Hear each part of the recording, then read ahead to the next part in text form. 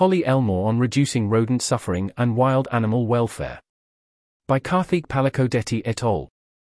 We discuss the issue of rodent suffering and the likelihood of rodent birth control kicking off, touch on what some of the challenges are along the way in promoting its usage by governments, and delve deep into some of the tricky questions people have about wild animal welfare, such as the ethics of killing carnivorous animals, and how to know if an intervention does more good than harm with the limited knowledge we have so far.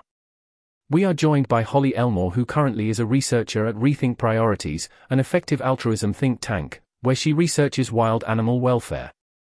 She completed her PhD at Harvard in evolutionary biology, where she was also the president of the Harvard University Effective Altruism Student Group. She has written a lot about rodent welfare and what we should do to humanely solve the problem of rodent infestation.